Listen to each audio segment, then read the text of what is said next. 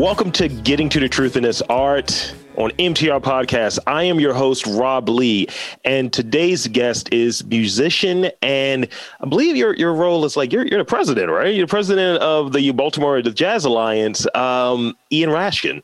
Welcome to the podcast. Thanks. Hey, nice to be here. So we were talking a little bit before we got started. And Baltimore, I've realized, is small when it comes to the scenes, the different artists and creatives. And it was great to kind of maybe step outside of who I generally kind of work with and who I've generally worked with in the past. It's kind of I feel like I've interviewed 3 artists from the same group, and I was like, okay, I'm kind of just scraping the bottom right here, and reaching out and just connecting with you has been dope. And I wanted to get an idea of what your work is about, what you do to, allow the artists to kind of speak on what they do and what the mission of the BJA is. Mm-hmm. Yeah, well, let me start with the sort of the BJA and how I tie to it. Sure. So I'm not from Baltimore. I came here about 15 years ago, and I'm a bass player and a composer, and play different kinds of things. But I got here and I didn't know anybody, so I started slowly feeling my way out, trying to find where people were at for jazz and different kinds of music, and it was a little hard to find. And then I stumbled across the BJA website, BaltimoreJazz.com. And, so I was like, okay, let me check this out. And I subscribed to their newsletter. And it was like, at least it gave me some grounding in where to look, because that's one of the things, like you mentioned, being in your box and you sort of, interviewing the people, and there's this other. What I've found in Baltimore is there's these really cool scenes. There's a really cool jazz scene. There's a really cool punk scene. There's a really cool noise scene, yeah, or sort of experimental weird scene. But there's not it's not publicized. There's not a lot of ways to find out about it until you get into it, and then you're like, holy crap! There's a ton of stuff going on. So that's what the BJA is about, is trying to take the jazz portion of that and saying, hey, guys, come on in and join us in here, because there's a lot of really killer musicians in Baltimore. And, to me and to a lot of us, jazz is sort of like the ultimate self-expression. You can really be so free and yet so tied to history at the same time. There's just some amazing people in this town, and so we try to bring them out and bring people to them. That's great. And that's a great mission or North Star, if you will, for it. I was one of those people that I didn't know enough about it, and I know enough about the genre, a whole genre of music. And I just remember it was something my dad played, and it was just it was like growing up as a kid. It's like, all right, this is my time when I'm ready. I'm listening to this, and him just turning on. It was WEAA. It would be mm-hmm. Morgan State, and they would have their. It was Gary Ellaby, and they would be playing different jazz. I'm like, and now as an adult, I'm like, all right, turn that up a little bit. What are we doing here? And that's really cool. So I want to. And actually, it's funny. The only record I own, because I'm going to start collecting vinyl, is a Charles Mingus record, and we're going to talk about that a little bit. But what would you say? Because I want to talk about you as an artist and more about the BJA as well. But how did you start playing? How did you get into playing? You said you're a bassist and a composer. How did you get into playing? Well, I actually started out playing screaming into a microphone in punk rock bands in my teens, early teens, and I was out on the West Coast, so we used to play all the shows because we were sort of a novelty kid band, young teenagers playing all the hardcore shows, and so we got a lot of gigs, and we played with everybody out there, which was really cool, and that kind of gave me a taste for wanting to be in that, and I just never wanted to be outside of the music scene after that. But as I got in, I played some drums, I played some guitar, I played some bass, and I kind of settled on bass. And then when I heard Mingus and Jaco Pastorius and a couple other people like that, I was like, oh shit, this is where it's at. This is what I want to do. And so I just, focused more and more on that, and my tastes grew. And it's funny. I don't want to diverge too much from your question, I guess, but people sometimes think of, jazz as like their parents' music or whatever, and like, or it's hard to get into, or it's like sort of this either over thoughtful or maybe complicated or just boring. And I don't know, for me, coming from a punk background, it's like the next level of screaming self-expression. You can do whatever you want, and you can take things into it and tear them apart and spit them back out and work with people. It's like a communication thing. It's pretty brilliant. So I've gotten more and more hooked on that. I think it was one of those things where, and I think a lot of people will run into that have that inclination of this is my parents' music, or this is whatever the reputation it may be. I think for me, I'm a person who really believes in DIY and really believes in improvisation and all of that. And I was like, that's kind of what jazz is about in some ways. And it's like, have that foundation from my interpretation of it, and in a very 30,000 foot view of it. But it's just like, I value this stuff. I was like, I need to just come back to it. And I think getting that seasoning and I think traveling to New Orleans, that's my favorite place to go. I've gone there like every birthday over the last few years. Probably going to change this year, but I've gone there and I was just dipped, and I was like, oh, this is what I've been missing. And it was like, that was a definitive experience for me. Do you have a maybe definitive experience or definitive song or album that hit you and just said, yeah, this is what I want to do, and this is the direction I want to go in it? It's always hard for me to settle on one because there's a lot of things. But, one thing that's always stuck with me, it was, I guess it was the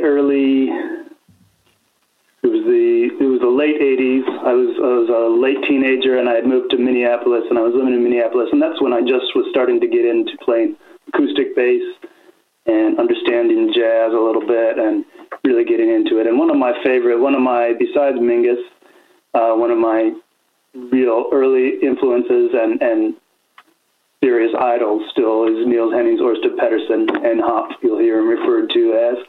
And he was a Danish bass player that played like every date with everybody in Europe. Like you hear him on a million records, from Basie to, he's just all over the map. He's all over. And then he's done a bunch of things of his own where, bass really took the forefront and he became a leader.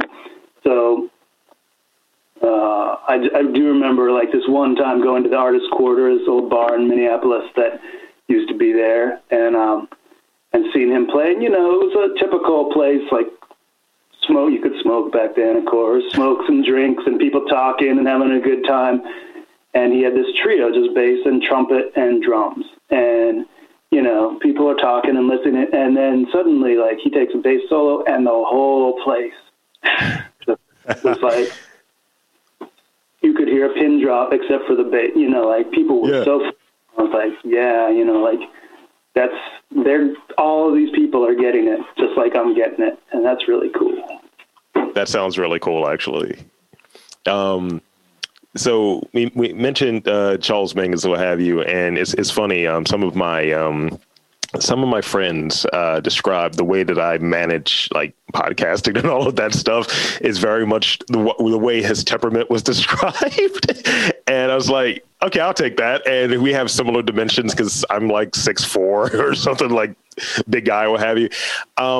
So what is one of your favorite Mingus recordings? Like, I know it's kind of like a challenge to just like categorize it as one, but what's one that kind of sticks out that you're like, yeah, that's a real good one right there? And partially I'm looking for recommendations at this point, but go on. His classic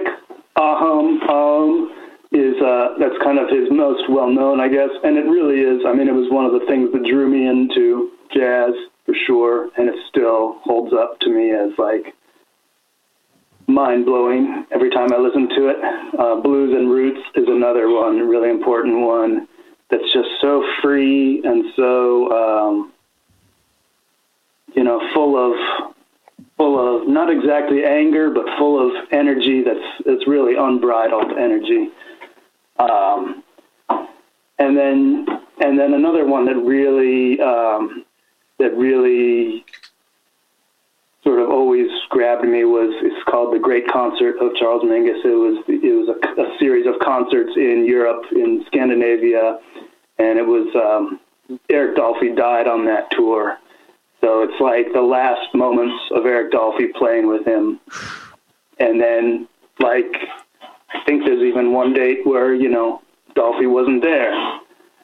But, it's just these, like, 20-minute song, you go on, like, rhapsodic 20-minute kind of improvisation, and it's very free, and it's just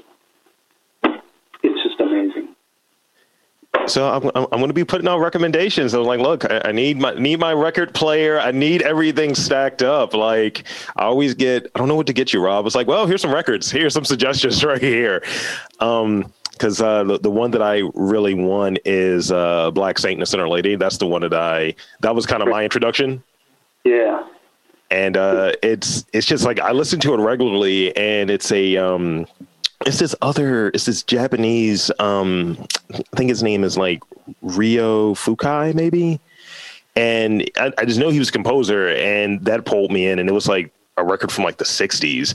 And it was that full circle moment where I kind of impressed my dad, because that's his genre. He's like, look, I'm into, and I was just playing, and he was like, hold on, what do you know about this? I was like, we used to have this moment where, this period where we would just hang out, drink scotch, smoke cigars, and listen to jazz. That was Friday nights with my dad. It was a great time. It was a great bonding period, and it was over jazz music. Who have been some of the more influential musicians for your own development, and maybe musicians that are local that you're like, yeah, they do good stuff? Yeah, but like I said, I'm not from here, so I already sort of, I definitely appreciate a lot of the people here, and I always have new influences, but a lot of my formative influences weren't, from this side of the country. To name a couple of the big, big names, I guess, obviously Miles Davis, humongous influence on me, John Coltrane as well. But Don Cherry is a huge influence on me, and Henry Threadgill also. If you don't know him, you should definitely check him out. Okay. He's a badass. And but around here, there's been definitely some great players that really inspire me all the time. Eric Kennedy is one that comes to mind. You'll see him around everybody plays with him because he's one of the best in town, and he's a drummer.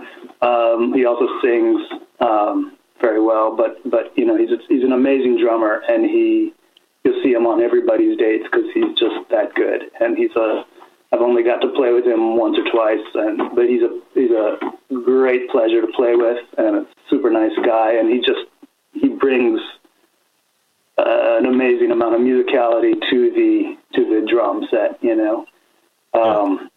Clarence Ward, you probably have heard his name. If not, you certainly should. He's one of the biggest names in town these days. He ran, up until COVID hit us, he ran a Monday night jam session for years that was the place to be, and everybody in town knew that. Everybody in other towns knew that. If, people would come up from D.C., people, if they're passing through from New York or Philly or whatever, they're going to be there on Monday night because that's the place to be. He plays trumpet and flugelhorn and sax as well, and he's just a phenomenal talent. Yeah, I'm looking at his Instagram right now. Yeah, you got to follow him for sure because he's the bomb. And there's a bunch of people. There's so many good, talented musicians in this town. It's kind of unbelievable. Carl Grubbs is one of our local treasures, I would say. He's one of the old school saxophone players, and he's he's been around and he's got some real interesting, he can blow, and he sort of brings it back to the Coltrane kind of sound. And there's just a ton. There's too many to name. I don't want to discredit anybody by not mentioning it. So I'll just leave it at that. Okay. I like that. So as far as the BJA, so how has your view of, and maybe there's not even a real answer to this, but I'll at least shoot that shot. How has your view of your craft as a musician changed since you've been involved with BJA? Have you been more attentive to it? Have you taken maybe a different approach and maybe composing or something along those lines? Has there been any change since you've gone into that role and worked with BJA? That's an interesting question for sure. As a bass player in jazz, so I also do other kinds of music, and in other kinds of music, sometimes I've been more of a leader. But in jazz, typically a bass player is more likely to be sort of in the background and supporting somebody. But maybe related to my role as, in the BJA as sort of leading, part of the scene. And definitely I don't want to suggest that the scene is in any way represented in full by the BJA. We're just we're just one group that tries to do what we can to help. But people know me because of that, and people know, people come out to me because of that. And because of that, I'm able to sort of lead a little bit more and sort of direct things. So I was running a jam session every Sunday up until COVID. And, people would come out because they know me from the Jazz Alliance, and then they start to get to know me and, in person. And I guess I sort of have gravitated towards trying to make it a very inclusive, draw people in because of my role in the BJA, and maybe just because of who I am. But I just want to bring people in as players, as listeners, and make sure that the music is doing for them what it should do for them. Yeah. So I usually have let's see, I have two more questions, and then I have some Baltimore-oriented questions, which I hear intimidate people. And you've been here. You said that you're not from here, but you've been here for a decade and a half. So you're not new. You're not a newbie. So in terms of in your experience as a musician, and with all the other things, you have a long resume. Because I believe I read that you're a software guy. So yeah, that's day job. So, I gave up. I went to music school, University of Washington, for classical bass, actually, and composition. And I still do both of those things as well. But I was playing jazz throughout and playing experimental music throughout. And for a while, I kind of tried to make my living play. I was like, okay, I want to make my living being a bass player. But the reality was I was playing a lot of gigs that I didn't enjoy. Right. And barely making ends meet, and never having time to do music that I wanted. So I was like, I got to find a better way to support myself, and slowly worked my way into the software development field, which is great. It's enjoyable enough, and it puts food on the table, and it lets me focus my creative energy on just what I care about. So when I go out and play, it's because I want to and because I enjoy it, and it's not because I'm trying to pay rent. I had to learn a similar thing where I've been, and I say this on every podcast, but I've been podcasting for about 12 years. And it's one of those things where I realized it was something I enjoy doing, and I take it serious. This is, it may sound super pretentious or what have you, but I look at this as my art, my creative outlet, and I approach it as such. So any job that I do is I enjoy this enough that it's going to fund that creative endeavor, keep a roof over my head and food on the plate, and be able to kind of do things that I want. There have been other opportunities where, hey, you got a good voice. You should be on a radio show. Or you should be on a podcast. It's like, and it's someone else's. It's, money being exchanged. And it's just like, your podcast sucks or your radio show sucks. I don't want to do this. I'd rather just have that creative control and that ability to, if I want to talk about the movie Predator for 30 minutes on a podcast, I can, and it'll be fine. Right. So let's see. I guess as in your perspective, what piece of advice has been the most helpful for you, and maybe a piece of advice that you would share to someone who wants to maybe delve a bit deeper into being a musician, or even like venturing into more experimental music? Because we didn't even really touch on the experimental music piece of it, but what advice would you give for someone that may be interested in broadening their palette when it comes to music, or maybe a piece of advice you got when you started out as a musician? Can I give you two things? Sure. Two is good. is a piece of advice that I'd heard, but I didn't really follow, and I can say more in hindsight, like it would have been good to follow, and it's advice that I give to people now. So there was, back in Seattle, I used to play with a guy named Evan Kang. He's a violinist, composer, and pretty hard. He's kind of like when I say violinist, you're not picturing it, but break the strings and smashing glass and, pretty crazy shit. So he came, he wasn't from Seattle. He was from Iceland. He had come to go to Corners College of the Arts there. And he had this idea. I don't know if you know John Zorn. John Zorn's one of the big big names in avant-garde jazz-ish music.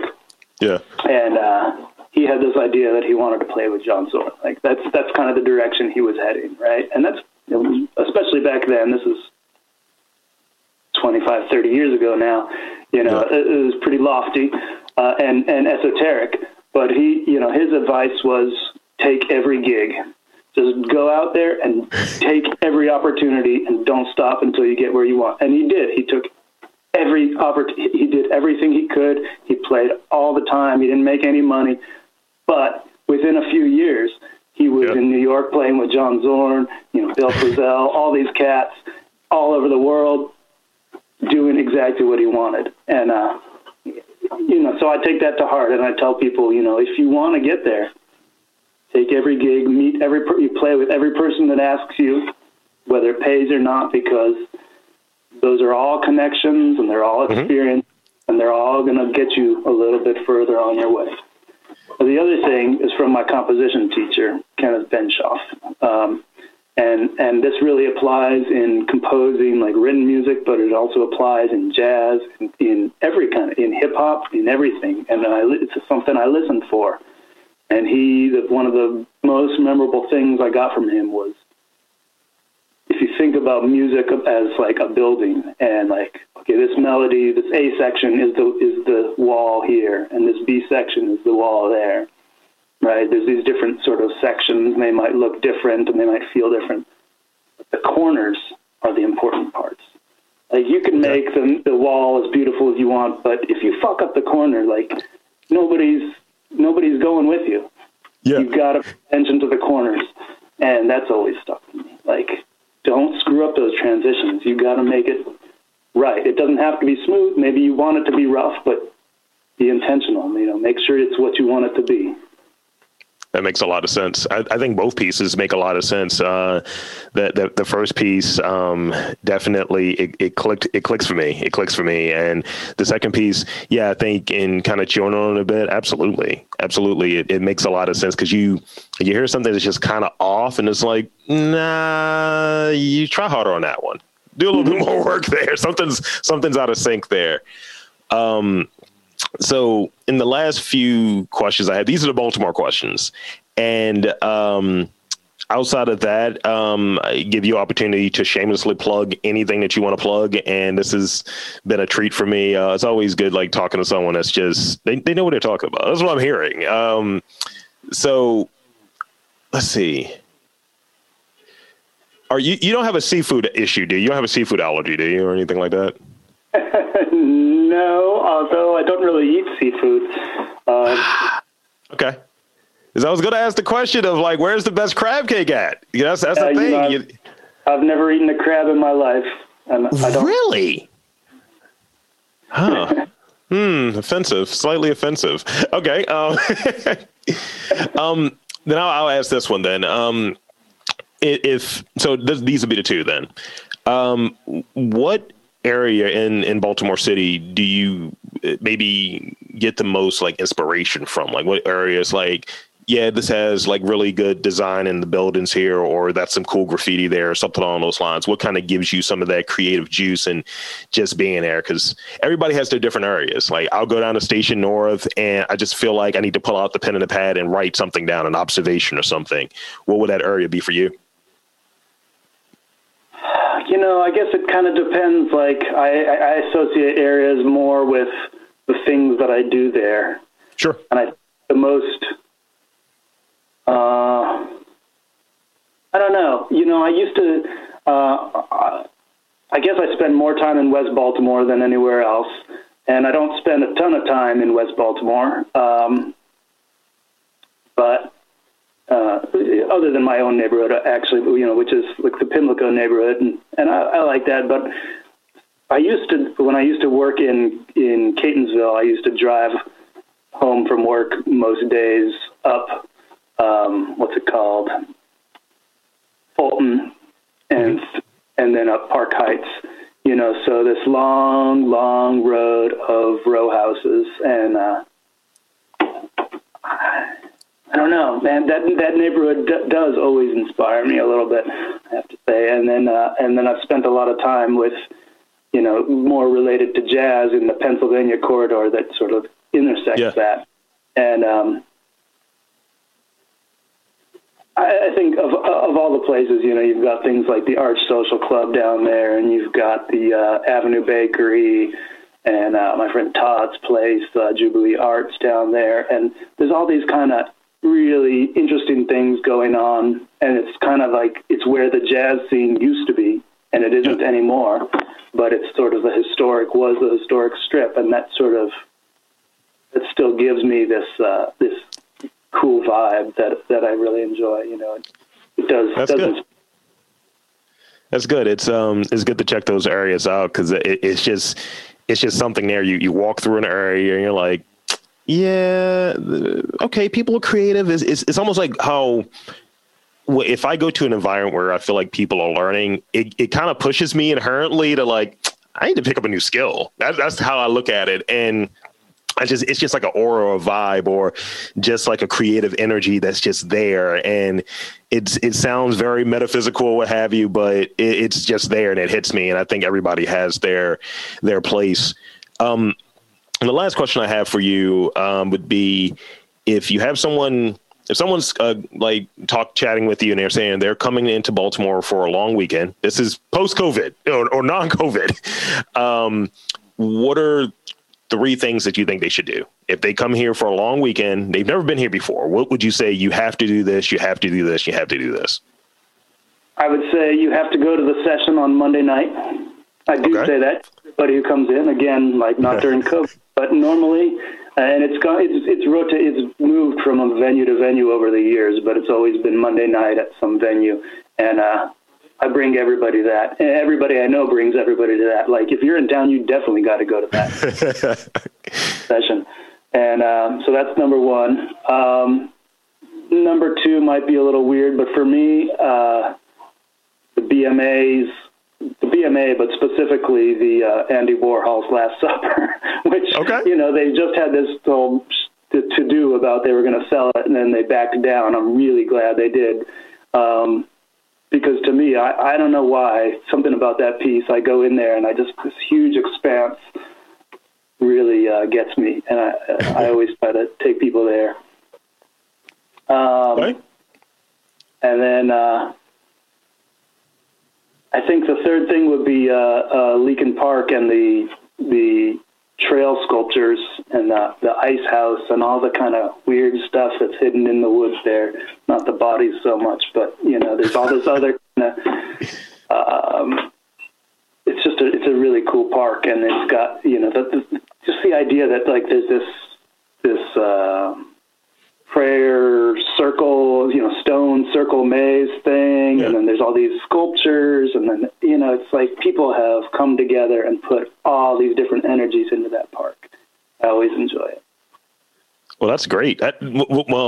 One, thank you for sharing that, because it sounds just like different areas, and it's a very kind of encapsulating like vibe of what Baltimore has to offer in terms of culture and in that art scene. So that's probably the best answer I've gotten to that question. It's not like, hey, you got to get fried chicken from here, you got to go here, have a drink. It's like, no, take in culture. You can get all of this anywhere. Yeah. So I thank you for that. And I thank you for coming on to the show. So do you have anything that you want to plug, social media, BJA's site, any of that? Yeah, definitely BaltimoreJazz.com. That will lead you to everything else Baltimore Jazz related. But, we're out there just to help people connect with the great jazz scene. And we have a newsletter, we have articles on the website, we have a calendar of all the jazz. Even now during COVID, there's live jazz going on, and there's live streamed jazz going on. And we try to keep our calendar up to date. We send a email blast and a social media blast out, and you can get hooked up with all that. We have our Facebook group and our Facebook page and our Twitter and Instagram and all that. You can get hooked up with all that at BaltimoreJazz.com. Well, that's great. Thank you so much. This has been a real treat for me. So I'll do my sign off. So for Ian Rashkin, I'm Rob Lee saying that there's art and jazz in and around Baltimore. You just have to look for it.